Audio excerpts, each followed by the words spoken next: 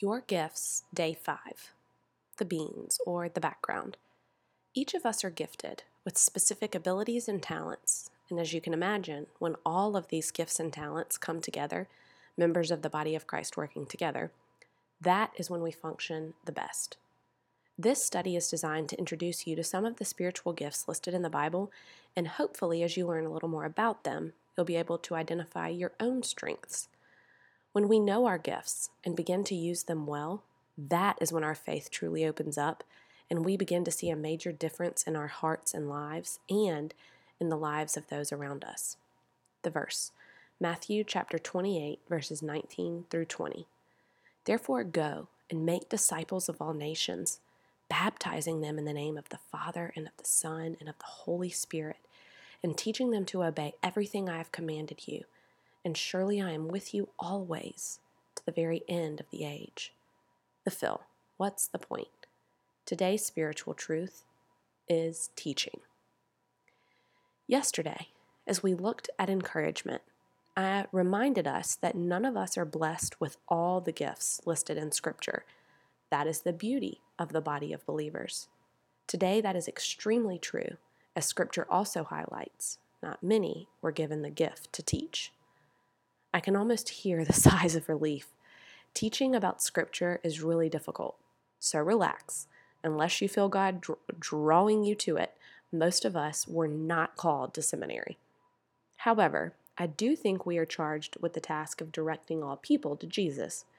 Earlier this week, I shared the old famous song, This Little Light of Mine, that, whether we realize it or not, when someone knows that you are a follower of Jesus, they see Him through you and your actions.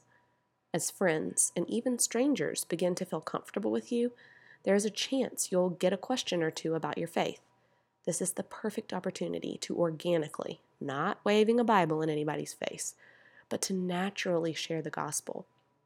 One critical mistake that I believe some people make is being fake, trying to present this picture-perfect exterior because they are Christians.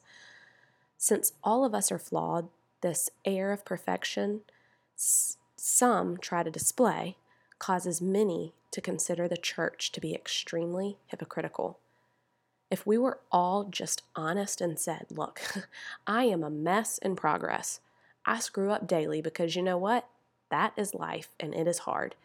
But I draw strength and peace from my relationship with Jesus. My relationship with Him is not perfect either. I fall away, I ignore Him and forget to pray, but my life is far greater within His presence. That is what grace is all about.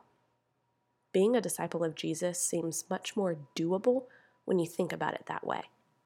The STEAM. What does this mean to me and how can I apply it to my life today? To help you identify what your spiritual gifts are, there are several tools and tests you can take online for free. Or, to help you begin thinking about it, I encourage you to spend the course of this study reflecting on the following questions. Number 1, what do you enjoy doing?